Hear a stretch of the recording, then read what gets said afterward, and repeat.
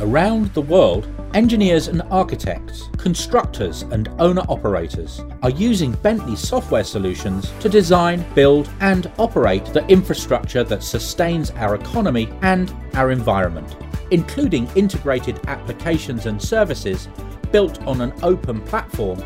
Our solutions enable digital workflows across engineering disciplines and distributed project teams from the office to the field. And today leverage digital twin technology to help solve the most complex of engineering challenges. Together, we are advancing infrastructure. Welcome to the latest episode of the Engineers Collective. I'm Claire Smith and I'm Editor on New Civil Engineer and your host for today's episode, where we'll be exploring the role of digital twins in improving outcomes on infrastructure projects. We'll also be looking at the benefits the data that those digital twins can derive to further improve the outcomes and drive better investment decisions too. Joining me in a moment will be former Executive Director of the Centre for Digital Built Britain, Alexandra Bolton, who'll be sharing the findings of some work with the finance industry to look at the broader role of digital twins. That work has resulted in a report called How Finance and Digital Twins Shape a Better Future for the Planet, which Alexandra will be sharing more detail on with us in a moment.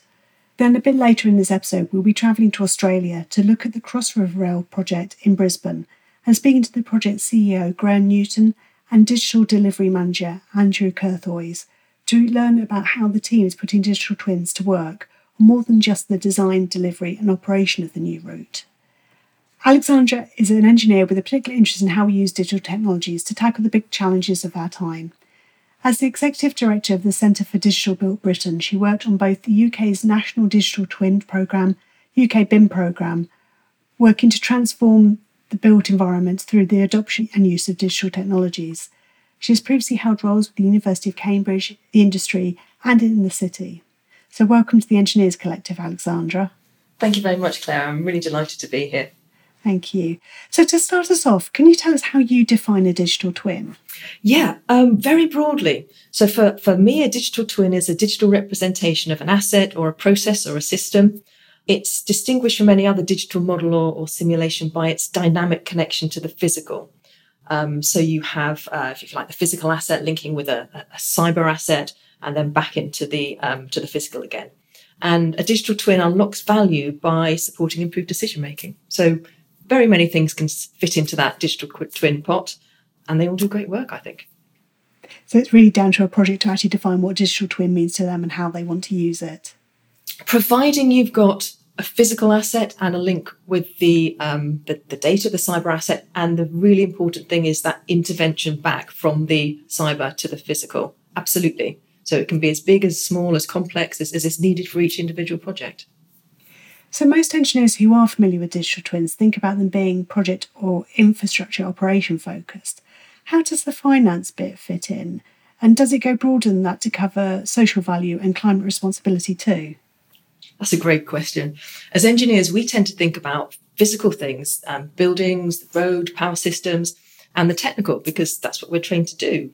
But we live in a world that's socio-technical. It's not just technical. People, society, and these intangible systems, they're a huge part about how we live and how we affect our environment and how our environment affects how we live. So if we just look at a single physical building, we can optimize the physical outcomes for that building, but without looking at how that building is funded, how people experience actually using the building, how the surrounding area is affected by that building, how the future is affected by that building.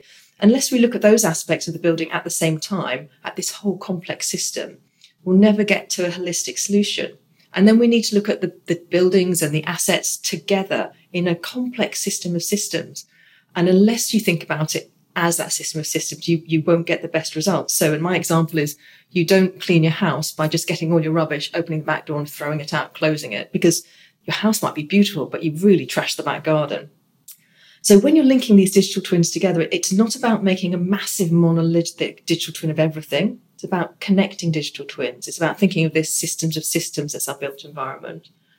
It's about using those connected digital twins to make better decisions. And the financing and the financial institutions are part of that landscape. They're very much part of how our infrastructure works, runs, and the outcomes from it. The financial community can be a huge driver a better future for people on the planet. So by mandating the use of data to make those better decisions, so for example, incentivizing asset owners to hit their ESG goals and actively measuring those outcomes to get great results and to avoid greenwashing. And from the financial community's perspective, a really good digital twin of a physical asset de-risks their investment, and those better decision making that they create produces a much better ROI. So it's a win-win. So what was the trigger for writing the report now? What challenges are the infrastructure industry grappling with that you hope to address through that work?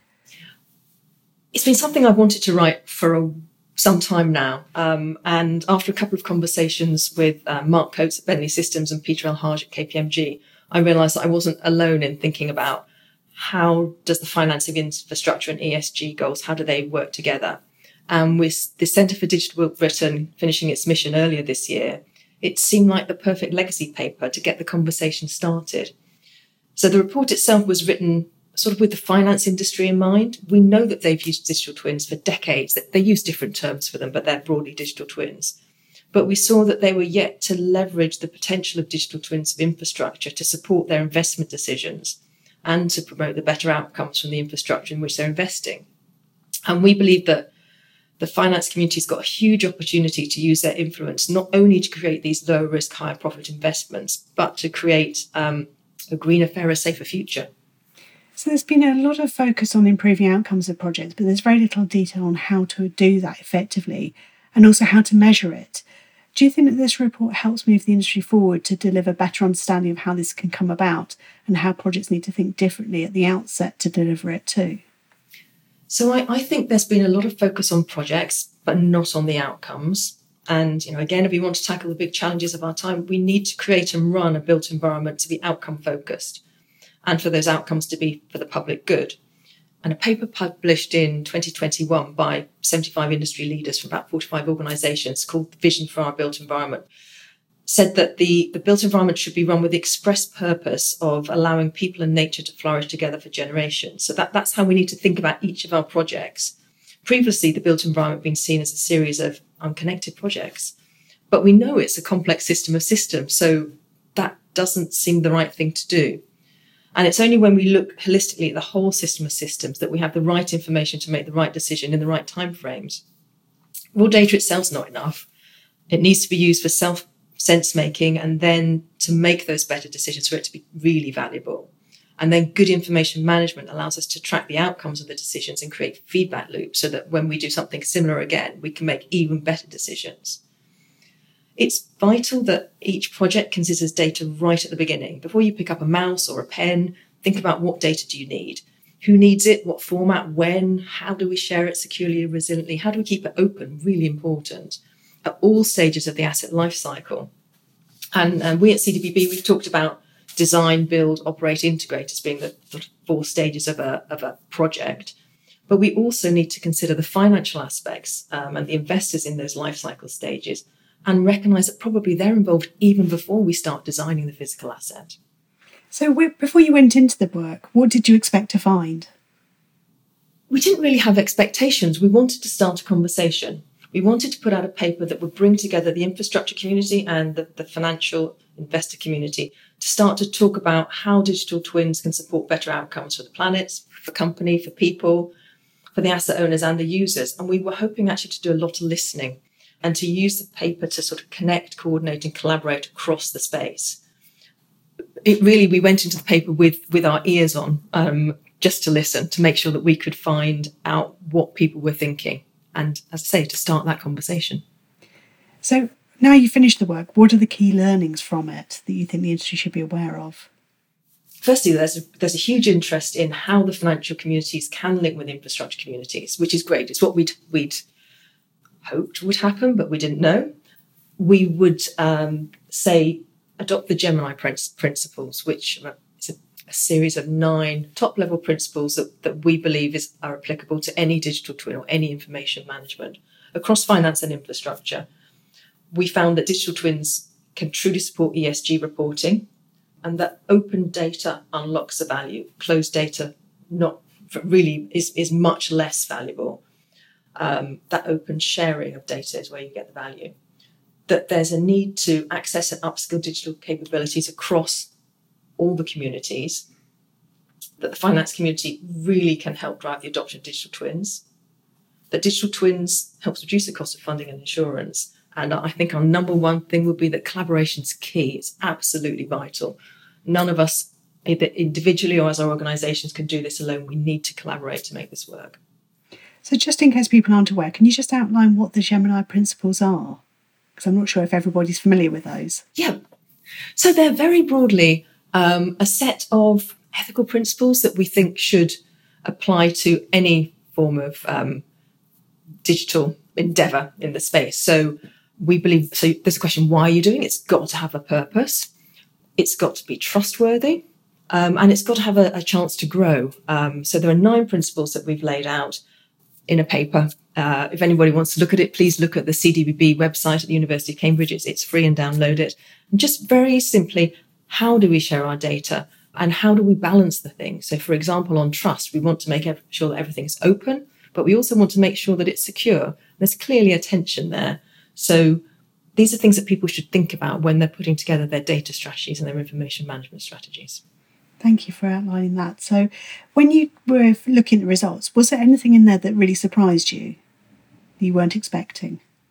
I think how much interest there was in connecting finance and infrastructure. I, in my geeky way, had really hoped that people would think this was an area that they wanted to look at, but I didn't dare hope too much. But the conversations we're having across the board, it's clearly recognised that there's a need and a want to do so. So that was maybe not surprising, but something that that was great to see. So what advice would you give to each of the project stakeholders, the investors, the clients, the consultants, the contractors on the back of this work? Is it the same advice, or are there different takeaways that you would offer to each group? So a fundamental level is the same for all groups. Adopt the Gemini principles, make sure that the data is open and shared in a secure and resilient fashion, and collaborate. Think about data as an asset that becomes more valuable when it's shared, and think about data not just from your new assets that you might be building, but from existing assets, and think about that data across the whole life cycle, across sectors and across boundaries. Obviously, there are differences at the nitty-gritty level for each of those, but those big fundamental top-level principles are the same for everybody. So having read the report, it's very much not an end point and there's further work to do. What do you hope the industry will be like in 20 years' time if the principles presented in the report are put into action? Connected safely, securely, to allow us to make decisions, to allow us to do scenario planning on our big complex systems. And this happens in some places already now, but we should have our transport system connected with our housing system, with our energy system, with our social care system, with our hospital system, so that we can truly make the decisions that we need to make. We know with the climate emergency that we have to do more with less. And the only way we're going to do that is if we look at a system of systems. So I would really hope in 20 years' time that approach has been adopted and that we're running our cities, our natural environment, our links between cities in that way. That sounds really great, but getting there won't be simple. What do you think the main barriers are to getting to that point? You're right, it won't be simple. Technical aspects are obviously important, but we can create the most beautiful technical solution, which becomes worthless if it's not used. It just is like a shiny ornament on the shelf gathering dust. This is about socio-technical change. And for me, it's the people aspects that can be the most difficult. We need to think about new ways of working, new skills, new legal methods, new ways of sharing data, new commercial models. And as engineers, it's really easy for us to focus on these really exciting, technical, slightly geeky bits that we all love.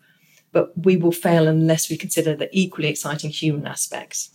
And I suppose it's also critical that this thinking comes at the very early stages of a project concept. It's not something that happens down the line. Absolutely. It's something that, as I said, literally before you pick up your pen and your mouse, you need to be thinking about how are you going to connect? What sort of data do you need? Who needs it? How will you look after it? It's really important. And I suppose as engineers, we do tend to rush. We want to actually start building something. We want to have something in the ground to show we're doing something. Oh, yeah, we do. We really do. So before we leave you, Alexandra, and travel to Brisbane, maybe you can give us an introduction to what you think that Cross River Rail has done differently to other projects and what the wider industry can learn from it. So they've done what we were just talking about. They thought about their data and the digital right at the beginning. And they thought about it as something that must work across the whole project rather than in little siloed areas. They put in place processes and procedures to ensure that they get that data right from the very start. It very much for them was not, a nice to have add-on. It's a fundamental part of the project at every level.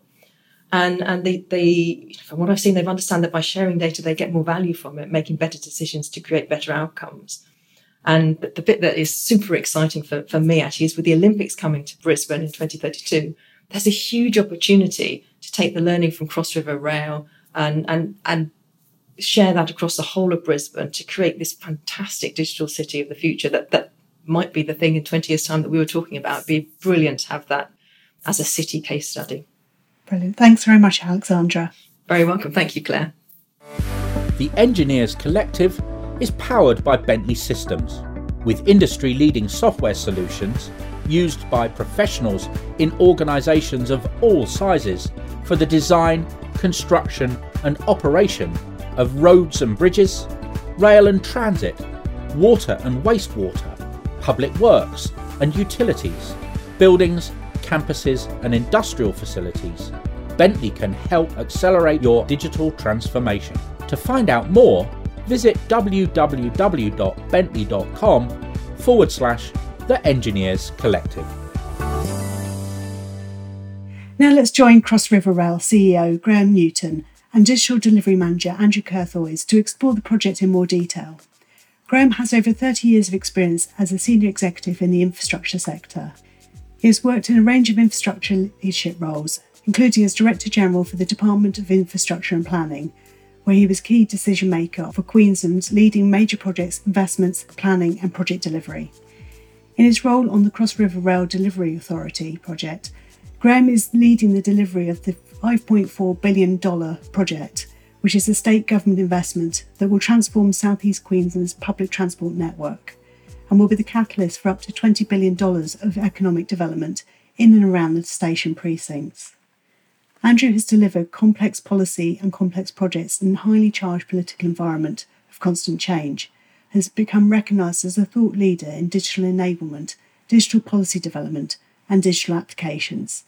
His role on Cross River Rail ensures the integration of the physical elements with the corresponding digital elements and the data that sits behind that. Andrew has also chaired the Australasian BIM Advisory Board. So welcome to the Engineers Collective to you both. Great to be here, Claire. Thank you.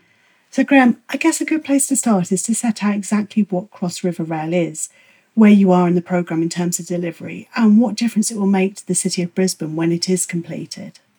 Thanks, Claire. Cross River Rail, it's a major investment in Brisbane City, and it's essentially about a 10.2 kilometre section of rail with 5.9 kilometres of tunnel. Now, for those who are familiar with Brisbane, we've got quite a large river, and we need to get under that river with the tunnels. So that's the other aspect of it, is it actually gets under the tunnel. And the whole intent is to remove the sort of bottleneck in the public transport network, which is in the inner core. So Brisbane City had all its rail and its buses really come from the outer reaches and then into the core. And that hasn't changed for quite some time.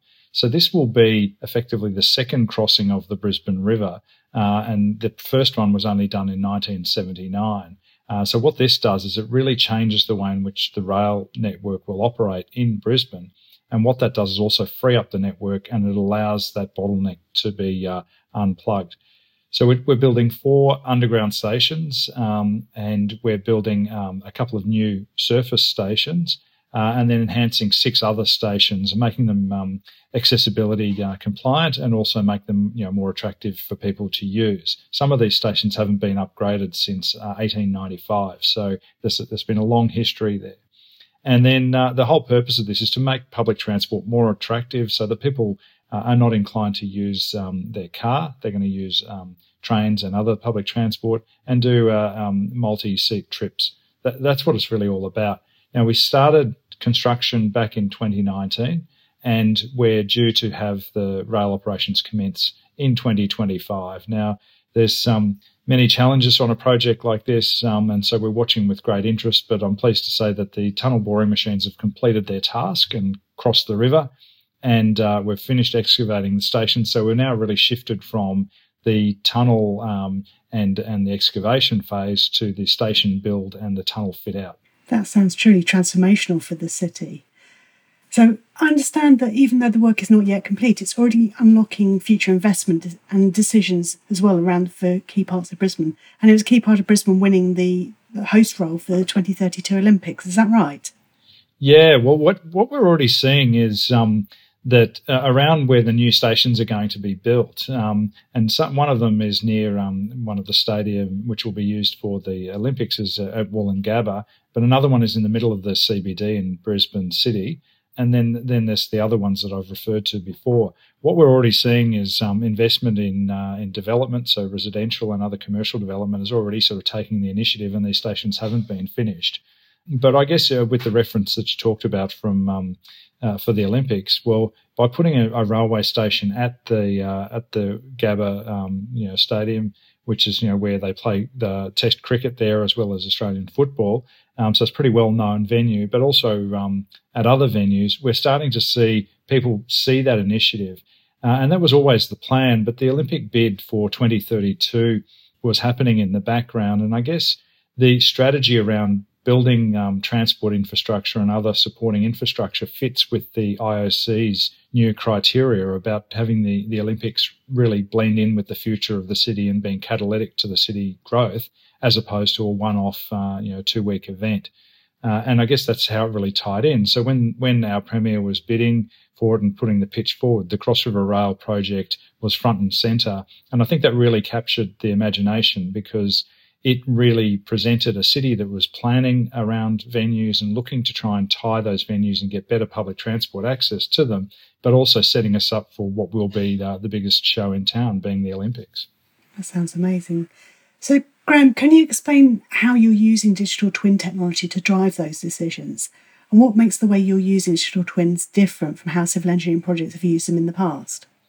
Yeah, look, we sort of had a fairly early thought about digital twins and how that was going to be applied here. And I guess what we wanted to do was have the capability, in-house and on hand to help sort of drive the thinking, because really we're not just building a railway, we're contemplating precincts around the railway. So it allowed us to use the concept of a digital twin in a way where it would help us conceptualise, prepare for procurement, then also allow us to tie it in with our GIS mapping and give us a much better understanding, cost-effective visualisation, and improve the way in which we were sort of planning our precincts around our stations and give a better understanding of the interconnected nature between not only the infrastructure we're building, but other associated infrastructure around there. So it sort of put us in a position where we can plan for the life of the project. We can cast forward as to what it's going to be like, but then at the end of the day, we've got a full digital representation that can be used for a whole range of other purposes like ongoing operation and maintenance. So at what point did you decide to take this approach, and what really drove that decision? Yeah, well, look, I guess we were looking at it and thinking, when's the right time to invest in this? And the problem that a lot of projects have is it's almost like an afterthought. And the challenge with the investment of a digital twin or getting this type of technology happening after you've let the contract is nobody really wants to do it because it's seen as a cost.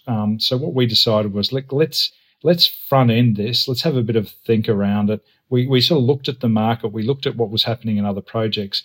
We did speak to a range of other projects, both domestically and overseas. I'd have to say the Crossrail team we spoke to really early, and they gave us a very solid insight to say, look, we wish that we'd actually incorporated it into our contracts so that the contractors were compelled to do it, and they basically factored that into the price. So if you imagine in a multi-billion-dollar project doing a digital twin, well, they're already doing it as part of the detailed design. So having this as written in, but making sure that they pass us the data, that we have it available to us, it becomes the property of the state, but also they have to provide it to us in a particular form that suits what we need.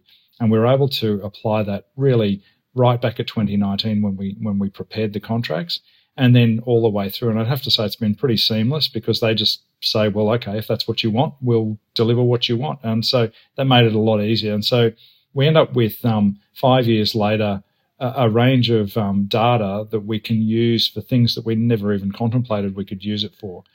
So that's really where we came up with this concept. We call it the DNA. And then we sort of used the term DNA and then retrofitted a title to it. So we call it the digital network approach to make it all sound very sophisticated. But the reality is we had to give it a label, and the practicality of it was to make sure that it fitted to having a future mindset. Could you give me an example of the kind of data that you're using, the different way you're using that perhaps you hadn't imagined? Well, I guess, the Olympics is a really good example. I mean, we never thought that we would be using it as part of the Olympics, but what we were able to do is in our digital twin model, we were able to drop in a notional set of venues. So it was used as part of the Olympic pitch. So when it was presented, it was our model, but with a theoretical main Olympic venue and an indoor arena and so forth was incorporated, and then the ability to sort of fly around. I mean, that's a visualization of a sort of a highly technical thing, but used as a sort of a presentation milestone. I mean, other examples where we've used it for accessibility people, where they allow it for visualization and set the height at being what it would be like if you were in a wheelchair, and so that you can get a line of sight as to, well, if you're in a wheelchair, what it would do, so the camera height can be adjusted. We've also looked at things like some elements where we're contemplating, say, where a pedestrian bridge might go to, and you're able to go into the model and then work out, well, where do the footings land, and are they going to interfere in the project itself? And then I guess another example is in the land acquisition, where we had a developer was proposing that he was going to build a subterranean sort of car park, and we were able to point out the fact that he would have had to have been digging through about 20 metres of rock before he would have encountered our project. But what he was trying to do was do a claim for compensation. We're able to prove that was highly unlikely that would ever stood up as an argument. So things that we never thought about, but have really served and saved us money over time. So plenty of examples there straight off the top of your head there. So Andrew, let's come to you now. And can you bring us up to date? What do you think you've done differently on the project so far as a result of using digital twins to look more broadly at the scheme? Well, Claire, thank you. And as Graham alluded to, a lot of the work that we've done has been around engagement, right? This is a transformational project in Brisbane, and the majority of it is underground. So I've had to showcase what we are doing for the stations. As Graham mentioned, the Accessibility Reference Group was able to look at how they could get from the ground surface down to the platforms, which has been key because they weren't able to get into the physical spaces, but they could do it virtually. We've also been able to use it for all the key stakeholders involved in the project, whether it's the Accessibility Reference Group right through to our Minister, the Minister for Transport and Main Roads, and of course all the stakeholders in between. What we've been able to do is convey information using building information modelling, visualisation, and really show what the end product is going to be, which has been absolutely fantastic. Because people are seeing this in their private lives, they're seeing, augmented reality, they're experiencing visualisation, but to showcase it on something of this scale, going through the heart of the CBD has been incredible. So that engagement has been absolutely fantastic. It also meant that we've been able to have much richer conversations, as Graham mentioned, with the contractors, because they knew from the get-go that this was going to be required. It wasn't something that was tacked on. It wasn't something that was asked for later on. So everybody's got behind it right through from the key contractors into the key stakeholder groups and, of course, the Minister and those key stakeholders. But as Graham mentioned, we've also learned from the projects that have gone before us, particularly Crossrail in the UK, and the experiences that they shared with us, which has been excellent because we've been able to stand on their shoulders, and then other projects have come to us and we've been able to share our learnings as well to encourage them and build that ecosystem, if you like, of experience, but also tell them what needs to be in contracts so that we can think about it from an asset operator or an asset maintainer's point of view. So I think that's been really the big learning, Claire, that we've really been able to transform the way that the sector is working, but also the various groups that need to access the information and being able to consume that information. It's really interesting to consider how different Crossrail might have been if they had used digital twins from the start, because when this episode comes out, it will have opened yesterday, the day before this episode is released. So I'm looking forward to my first trip on that. So this is a question for both of you. What impact do you think the broader application of digital twins will bring to the outcome of the project, your project, beyond the operation of the infrastructure? How will it empower ESG objectives, and how will you gauge the return on investment? Yeah, look, I think what's exciting is we're capturing data now and we have no idea what it might be used for in the future. I mean, that's the crazy thing about it. When you think about it, they are ones and zeros, and as long as they're captured in a format, they can be applied in however, someone can imagine them to be. So having it in your common data environment is the key to it. I mean, we expect, the environment, social and governance space will start to gain and will continue to gain traction and start to gain even more prominence as far as investment goes, and the ability to be able to have a visualization as well as being a twin, so post the construction, and allowing you to sort of test or experiment different ways in which things are being done, energy consumption or anything to do with environmental impacts, runoffs, water treatments, things like that. There's any number of ways in which those things can do. One thing you need at the core is the data. How the precincts around the stations get developed, they'll be able to be tested and retested, and their interface with the stations. We've digitised the whole sort of platform of where those precincts are. Some of them are I think there's 6 to 10 hectares of land around some of these stations. So there's quite a large development there. And when you start thinking about, energy consumption, waste production, footprints and things like that, they're the sort of things you can just model and remodel, which is going to be pretty handy. And then I guess it comes down to, we've got a contract with the private sector to operate this underground tunnel and maintain it so not the trains, but the actual tunnel itself for 25 years.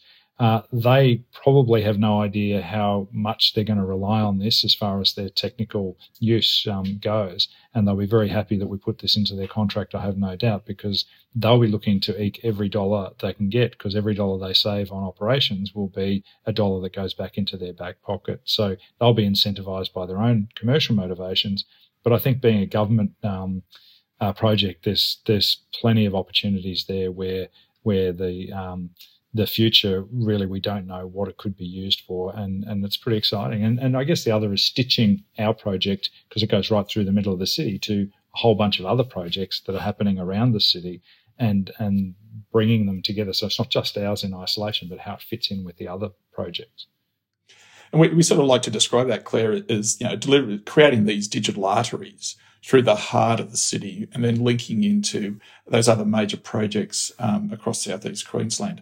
As Graham mentioned earlier, the transformational nature of this project will allow for the Olympics to be something bigger and better than we all thought it could be when this project was even conceived back in the mid-2000s.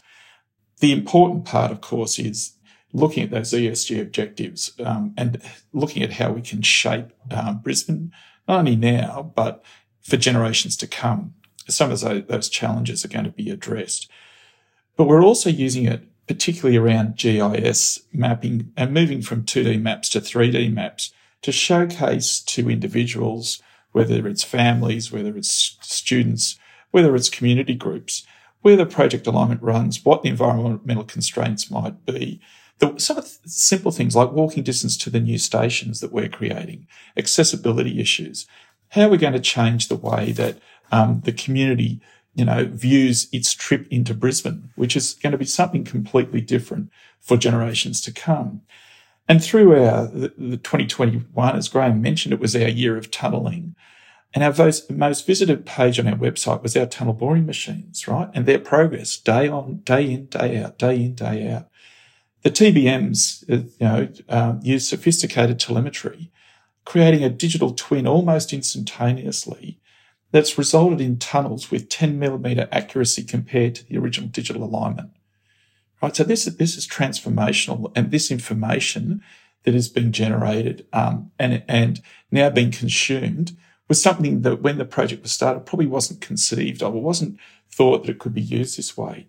So the community's engaged with the project, and they now have a much more comprehensive understanding of something that's the majority is underground, right? So you can't see it. You can see the ends, but you actually can't see the way that it's moving through the city.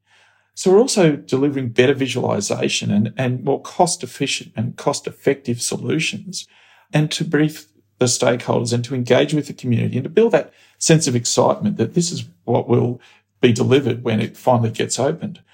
Because we know that when you look at the better asset data that's being generated, it will improve the asset outcomes for the operators, which will then improve asset outcomes for users.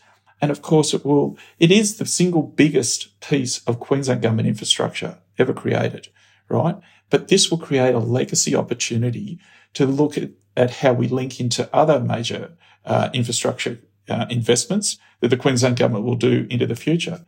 So it's wonderful that we're using that and the foresight that the Delivery Authority had to actually embed the digital elements right from the get-go. So we've looked so far at all the positive sides of using digital twins. Have there been any challenges, Andrew, in the way you've used digital twins? Oh, yes, don't worry. There's been plenty of challenges. Because it sounds like this utopia, it's all amazing. But No, we don't want to dress it up that way. Go for it, Andrew. No, there's plenty of challenges. But what we're trying to do is help those organisations understand the implicit and explicit value that we're generating here. And it's getting the asset operators and asset maintainers involved from the start, not handing something to them and saying, okay, now you've got to use it. And that's been a real challenge. But also, like every project with software, there's always complications, there's always stop-starts. It's like any other major transformational project of this nature. But what we know is that while the concept of a digital twin has been around for a while, and it means different things to different people, we're now starting to see those asset maintainers looking at it through their lens as it gets closer and closer to handover of specific elements, right? And what this is doing is it's getting them to understand what the opportunities are going to be and where the opportunities are going to be. And that's a cultural change piece that we're working on, that we need to continue to work with the asset maintainers and asset operators. But I know, Claire, that future engineers and future asset operators will be expecting to see the digital twin in operation, right? And all that it can offer. So, the approach that we're taking has ensured that the outcomes will be much better for those engineers and asset maintainers that come through. And actually they'll, I hope, acknowledge the foresight that this project has taken. So, Graham, if you could go back to the beginning of the project, is there anything you would do differently in terms of use of digital twins? Look, the hard thing we had was we didn't, and it's what Andrew alluded to there, we didn't really know where we were going with it. So, I would dearly love to go back with the foresight that we have now. And I guess the challenge was, there was no particular market out there for suppliers. So we had to sort of create one. And we spent a bit of time sort of spinning wheels. But I think the one thing I'm sort of pleased with is that we just sort of, dove into the cold swimming pool and started swimming. That was the challenge. But the hard thing was to articulate to proponents, particularly the contractors, but also to government, what are we going to get out of this? So in the end, we just took it as a risk and had to sort of dive in and go for it. The other one, and Andrew kind of alluded to this as well too, other proponents and other agencies and so forth, getting their buy-in. So whether it's a rail operator or whether it's other government departments, often they'll see these things as being something that's been created. It's wonderful for the time of the project, but you're creating an ongoing maintenance headache, as in data maintenance headache. And so they sort of go, well, I don't know whether I really want to take this on. And so the sort of lesson out of that is you've got to take those people with you, build the conversations. We've set up a digital reference group within government. I actually chair it at the moment, but I'd see a day in which that would transition across to more of a central government person. The only reason I'm chairing it is because there isn't someone else who feels comfortable that they can chair it. So again, we've sort of taken the risk on it. So I guess the lesson learned out of it is go in with your eyes wide open and be prepared to make an investment in both time and money, and then take the risk on things like I said about putting it into contracts, and then holding your contractors to account. That's probably been the biggest thing. Is don't let them skive out of it. You've got to make sure that they actually get in and deliver, and hold them to account. If it's not up to scratch, follow it through and say, look, this is in the contract. You've got to deliver it. So, Andrew, is there any advice you would give to other projects looking to follow your approach, or are you already working with other projects too to share the lessons learned? We're certainly working with other projects, but I'd reiterate sort of 3 key elements, Claire. Courageous leadership, embracing change and the opportunities and possibilities, but also engage broadly across the project, from the asset creator through to the asset operator and the asset maintainer. I think one of the things that we've got to do is recognise that digital twins are now here and they will continue to play a role in asset development. In a capital-constrained environment that first world nations find themselves in, following the pandemic, we need to be smarter with the capital that we are allocated. Right? The taxpayers deserve to get really good outcomes. But without courageous leadership, without embracing change, without getting the asset operators and maintainers involved from the get-go, you really struggle. And that's what has been a hallmark of this project. So, Graham, last question to you. How could infrastructure look different in the future if more projects took this approach, do you think? Look, I think, as I alluded to before, we really actually don't know what it could look like. And I think the sky really is the limit in gathering the information. I mean, we're already starting to hear things like, institutional investors are looking for, well, how are particular infrastructure projects responding, whether it's the, environmental sustainability sort of requirements or governance requirements, being able to trace back, source materials, the anti-slave labour legislation that's sort of come through. It's that notion of provenance is going to be of particular interest. The ability to forecast forward and use the technology to present things like the Olympics. But I'm sure there'll be the ability or the request or requirement, say something like the Olympics by the time we get to 32, where they'll want to know, well, hang on a minute, what's been the inputs into all of these things, or how are you maintaining the standard that you said you were going to maintain, or how do we know safety is paramount? I think those are the sorts of things that are going to be applied here, where we give a lot more confidence on how projects are being delivered, but also knowing the origin. It's not sort of buried somewhere, 30 metres below ground, and nobody will ever scratch the surface. The digital twin means that it is forever captured and it's forever represented and it's forever traceable, which I think is a really good thing. Also holds contractors to account. The other aspect is, I think what we're going to start seeing is a greater alignment between the conversation starters. So there's the government people, but there's also the contractors, there's also the investors. The conversation will start to use the digital twin as the basis for how we will operate and whether we're doing public-private partnerships or other type arrangements. It'll put the sort of future operation of the asset not in speculation but in the forefront. And you can go to pretty much anywhere in the project, both looking at the metadata or also just the physical asset from an engagement perspective, and trace it through. We've been fortunate that we sort of took the step up front. What it's doing is also setting the benchmark for other Queensland projects that are happening, and we're seeing other agencies, particularly the infrastructure agencies, follow suit. And as Andrew alluded to, we've had that written into contracts that people are applying, and they're starting to follow the way in which we've sort of suggested. But once you sort of get this critical mass, and if everybody's doing it, then it becomes the norm. Once you've got that full set of rich data, then you've got the ability to start aggregating it and saying, well, how do we test efficiencies? How do we test the way in which projects are being delivered, and how do we get better bang for our public dollar? And I think, look, with mega projects, given the cost of the digital twin is really insignificant by comparison to the benefits that come and the actual investment, it will just become the norm, I think. It does sound like at some point we will turn back and go, why didn't we always do it this way? But I think so. It might be a few years before we get to that point. So thank you both for joining us today. I think that's just about what we've got time for. I'm certainly looking forward to reporting on Cross River Rail's progress and sharing the details of the outcome that the work delivers too. So join us again soon for another episode of the Engineers Collective. The Engineers Collective is powered by Bentley Systems, with industry-leading software solutions used by professionals in organisations of all sizes for the design, construction and operation of roads and bridges, rail and transit, water and wastewater, public works and utilities, buildings, campuses and industrial facilities. Bentley can help accelerate your digital transformation. To find out more, visit www.bentley.com/The Engineers Collective.